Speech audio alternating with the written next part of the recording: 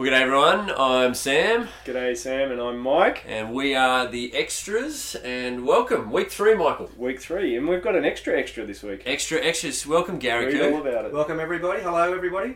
Nice to have you with us, Gary. We're here. What are we doing here? We get together midweek after a big Sunday night. So many questions come through on the text line at night church.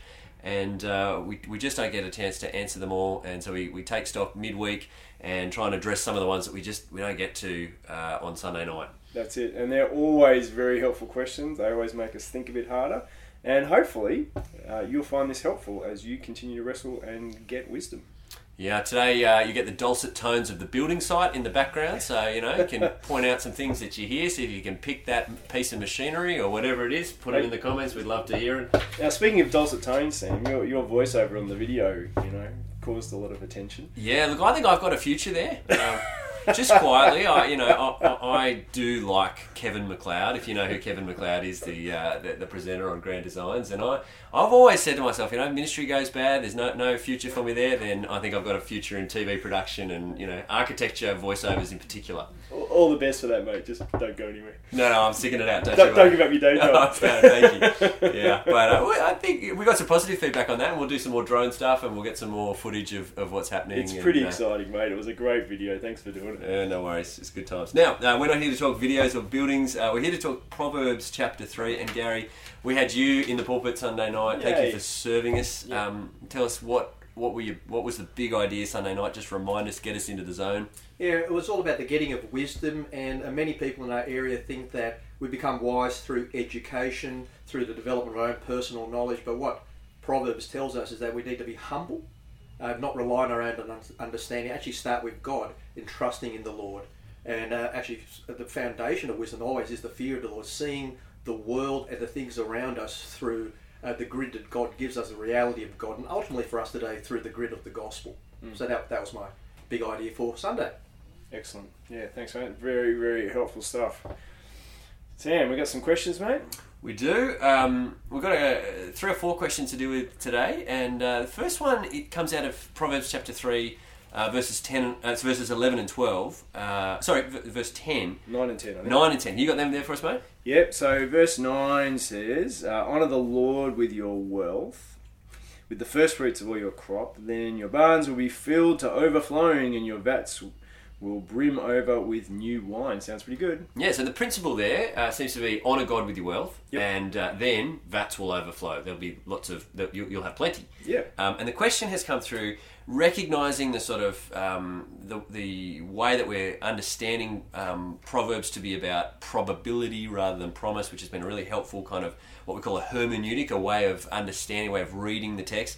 But the question still comes through, even if it is a probability rather than a promise, shouldn't we see more comparably rich Christians say to non-Christians if verse 10 as a probability stands true? You got some thoughts on that, Gary? I do. I guess the first thing I want to say is that in terms of honouring wealth, honouring God with our wealth and receiving blessings back, we need to understand the context there is actually one of obedience, that there were commands to God's people at the time, and basically what Proverbs is saying is if you obey God, if you listen to God, and then you will be blessed. So it's a slightly different context for us. But we can learn from that in terms of if you're in an agricultural society and you're giving away, the first fruits of your harvest to the Lord, there is a certain vulnerability there. It's about trust. It's about trusting. Like if you trust the Lord, things will go better for you. Now, having said that, in terms of probabilities and Christian people being wealthier, I think in general that's actually true. Now, there are exceptions. There are Christians in other countries who are persecuted, who are poor as a result of that. But in the West, I think there is a sense that Christians are generally more middle class. And a part of that is education, because being a Christian person means reading the Bible and literacy. But actually, being a Christian is a better way to live. Christians value marriage. They value the development of their children. They tend to smoke and drink less. They don't gamble. So there are all these indicators. They're actually better financially for people. There's a classic story back in the 19th century with regards to Methodist mission to the Victorian gold miners. And what happened was, as they ministered to the gold miners and the gold miners got converted, the Methodist missionaries actually lost them from their churches because all became middle class and started going to Anglican churches. So over time, over generations, being Christian actually leads to the greater likelihood of being middle class or wealthy.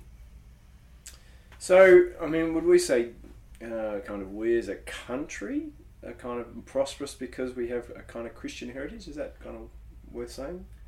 I think there's a certain truth to that as well. There is that classic phrase, the Protestant work ethic. There's a sense that, being a diligent person, a person who invests in their community, in their family, out of the fear of the Lord, will lead to prosperity over a long time. And yet Proverbs, I mean, it's a funny book in that it certainly upholds, that wealth is a good thing and a blessing from God. And yet later on in Proverbs, Proverbs seems to suggest not just that wealth isn't an ultimate good, that actually, you probably know it better than me, Mike, so it's later on in Proverbs. Yeah, I mean, a fascinating kind of proverb towards the end, Proverbs chapter 30, and you kind of read from verse 7.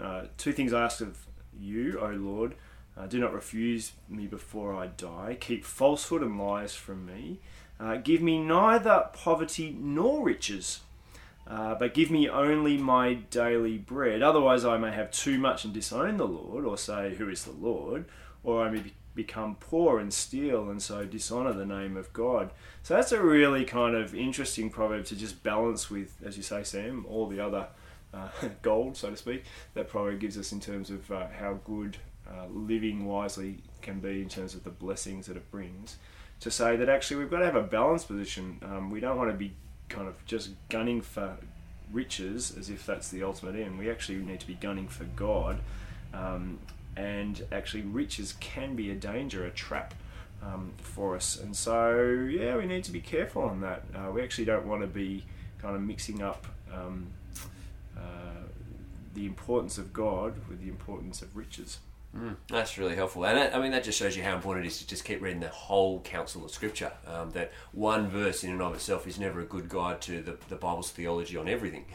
And you can grab verses like this and say, yes, wealth is ultimate, but actually you've got to read the whole of Proverbs and see, wealth's good, it's a blessing from the Lord, but actually wealth can be a curse, it can lead you away from honouring God. And okay, good. That's really helpful. Thanks for walking us through wealth here. I've just heard the van pull up into the window. The driveway. It's got new windows. It's looking good. It's repaired. Anyway, the red van is back. That's exciting. All right, we've got more questions here.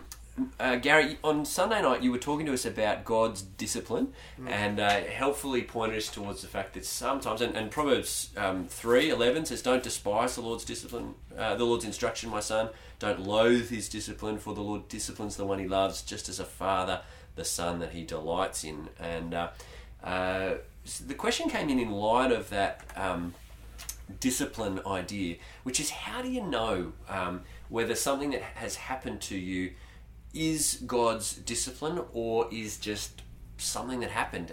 Is there a trick to telling, reading the circumstances, this is what God is trying to teach me here? Can you shed some light on that for us? Yeah, I think it's difficult. I mean, sometimes you just don't know. I mean, it's hard to know what lies behind those circumstances. So I think that what Proverbs is driving us towards is actually an attitude of humility, an attitude of openness to correction. As we look at the circumstances around us, we're asking ourselves the question, what am I to learn from this? How is this going to help me be more like Jesus? How is this going to help me to trust in the Lord more? It's really easy to get bogged down in specifics, and that's why I went on to the question about being superstitious, that we can always have this kind of one-to-one relation. Something bad happens, I did something bad. Something good happens, I did something good. Rather, I think what Proverbs is driving us to is not that, but to that attitude that the Lord loves us, that things can go wrong in our lives, that we can suffer, but this is all part of the Lord seeking to grow us and develop us to be wise, to trust Him, and to be more like Jesus. Hebrews 12 sort of points us in that direction as well, doesn't it? And the command there is to endure hardship as discipline. And so perhaps less important than understanding God's intention in trying to somehow read the tea leaves of life and go, this is what God is doing here. Just to say, look, if there's hardship happening, my goal is to try and work out how I might become more like Jesus. That's right. Be disciplined, rather than trying to understand what God is trying to do in the circumstance. And there's a helpful saying, sort of, rather than trying to ask, how can I change my hard circumstance, rather ask, how can I let my hard circumstance change me to be more like Jesus, I guess. And that's actually a harder question, because it's easier to go and fix the problem, and you do want to fix the problem. That's a good thing, but ultimately you want to let God fix us and become less. I mean, that's the point of discipline, isn't it? That's it. The discipline's about correction. It's about setting a person on the right path, and with a father and a son, actually setting the son on the path to wisdom. And so when bad things happen, rather than saying God doesn't love me, God's letting bad stuff happen to me, actually God is probably loving you more through that, because he if he doesn't love you, he wouldn't discipline you. So. Which is actually really hard to live out, isn't it? Because, I mean, you might be listening to this podcast and you might be going through some really hard stuff. But, to see it as not an absence of God's love, but a presence of God's love. That's something that takes wisdom. It's a worldview shift, but it's the one the scriptures give us, isn't it? Absolutely. So, So I guess I just want to say, if you are struggling at the moment and you're struggling to see that this could be the loving hand of God, then it'd be good to kind of pray about that and to ask people for help on that one. Particularly if you're struggling alone, come and have a chat to a leader about that one. Yeah. All right. Mike, Gary, you mentioned in that last point about superstition. Yeah. And someone's actually texted in about superstition, making the point that superstition is kind of believing that things happen because of our actions. But sort of saying, well, isn't that true to us an extent? If the action is that we sin, and then the kind of thing that happens is that God disciplines us, isn't there a sense that there is some superstitious thing happening here? Can you tell us a little bit more there? I think the point I was trying to make was that it's not a one-to-one mechanism, that when we do something bad happens, we do something good happens. There's a God involved in all. There's a God who is sovereign, who is loving, who is in control, and can show us grace. Sometimes we do something bad, and God doesn't give us a bad thing in response. And the obvious example is we've sinned against God and deserve judgment. He sends Jesus to die on the cross for us. So there's grace in that as well. So I think there is more to the circumstances in life than we do something bad happens, we do something good happens. So we need to be really, really careful of that. Now, can God do that, and does God do that? Yes. But we can't always discern it, and it doesn't always happen that way. So that was the point I was trying to make. Yeah, Jesus talks about how God sends His rain on the righteous and the unrighteous. Whereas I think superstition would say, be righteous and you'll get rain, or be unrighteous and you won't get rain. And so you're like, quick, I've got to make sure I'm doing it right so I get the rain. Yeah, whereas the other example is in John chapter 9. This man who's born blind was because of his sin or the sin of his parents.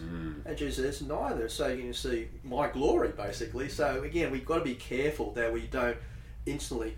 I mean, it's terrible in terms of interaction. Something bad happens to somebody, they develop an illness or some unfortunate circumstance that falls upon them, and then we become like Job's friends, don't we? And say, you must have done something wrong to deserve that.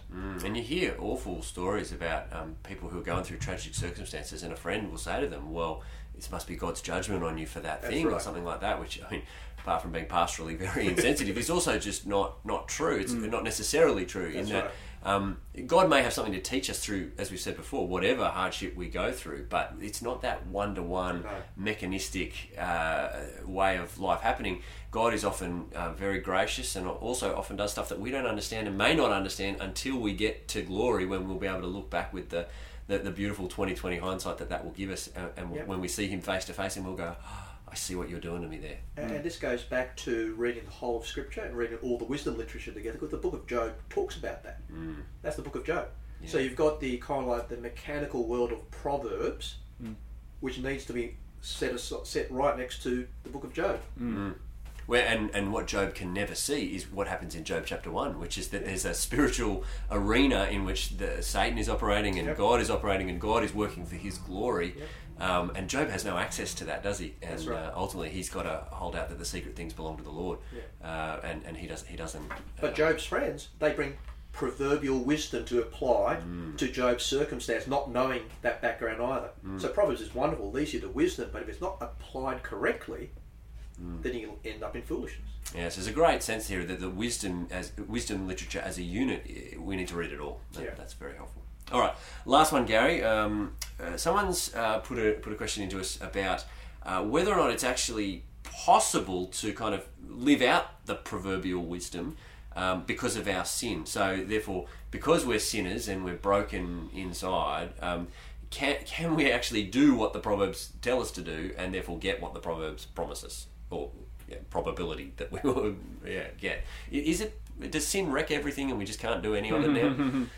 The answer is yes and no, isn't it, to that question, like a lot of them. We can't do it perfectly. I mean, sin means that even the thing in front of us, which is obvious, that is true, that we want to do, we don't end up doing all the time. So none of us are perfect. So the answer is no, we can't do it perfectly. Can we do these things though? Yes, absolutely.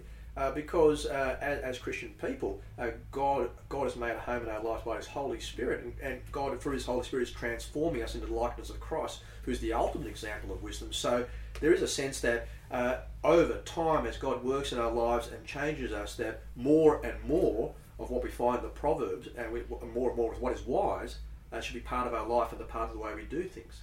So we may not be perfect, but we must progress. Yeah, that idea of progress is really, really helpful there, because I think that's what God calls us to, not perfection, but progress. We will be perfect one day when we see God face to face. And I guess that then perhaps the thing to look for is there progress? Am I wiser now than I was 12 months ago as a Christian, or am I still making the mistakes that I was making 10 years ago or 15 years ago? That's something for us to ponder, isn't it? Yeah. Back when I first became a Christian, I remember meeting up with my friends, and I decided not to drink that night. I used to drink a little bit, and just watching them drink, and I thought, wow, it was such a contrast. And again, it's just things like that over time, as you see where you were and where you've come. It's helpful to see that God has been at work. And I guess I don't know, sometimes we're our own worst critics in this. So you might think, well, I look back over the last year and I can't really see a lot of progress. And if that's you, maybe it's even worth asking people around you, can you see progress in me if you can't see it yourself? Because sometimes we can be our own worst or harshest critic, but other people might be able to see it in you. I find one of the things, this is a discipline my wife has a really strong hand at, in that she keeps a journal of her prayers, and I think that's a beautiful discipline.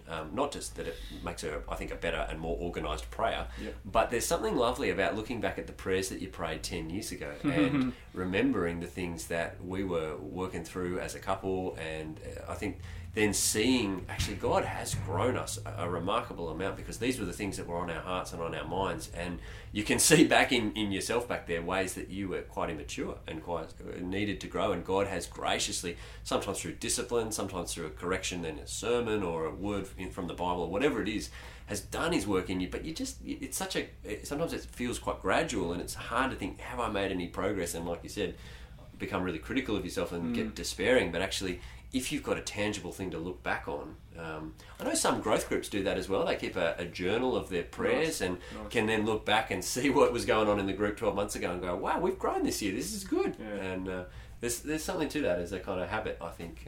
Sounds very helpful. Yeah. That's our questions for today on the Extras. Gary, you're with us again this weekend. Yep. Can you give us a quick sneak peek where we're going? What's our passage? We're moving on. It's chapter 3, verse 13 to the end of chapter 4. We're looking at the value of wisdom. Why is it so valuable? Why does the Proverbs speak so highly of it? Why is it so worth giving up everything to pursue, basically? And I'll give you the answer on Sunday. Or you could read and find it yourselves. Oh, absolutely. Please read in advance. Or both. Mike, we're also looking at sharing some Proverbs at night church before we start. What's our reading passage for this week? You put me on the spot there, Sam. I'm thinking it's 18:19. Yeah. I hope that's right. I think we're doing that. Text us in if we're wrong. Yeah, that's right. We're looking forward to it this week, and thanks for listening. We'd love your comments, we love your questions. Keep them coming. They're a great blessing to us, and we hope that we can serve you by giving you some insight. Thanks for listening, and we'll see you next week on The Extras. See ya. Bye.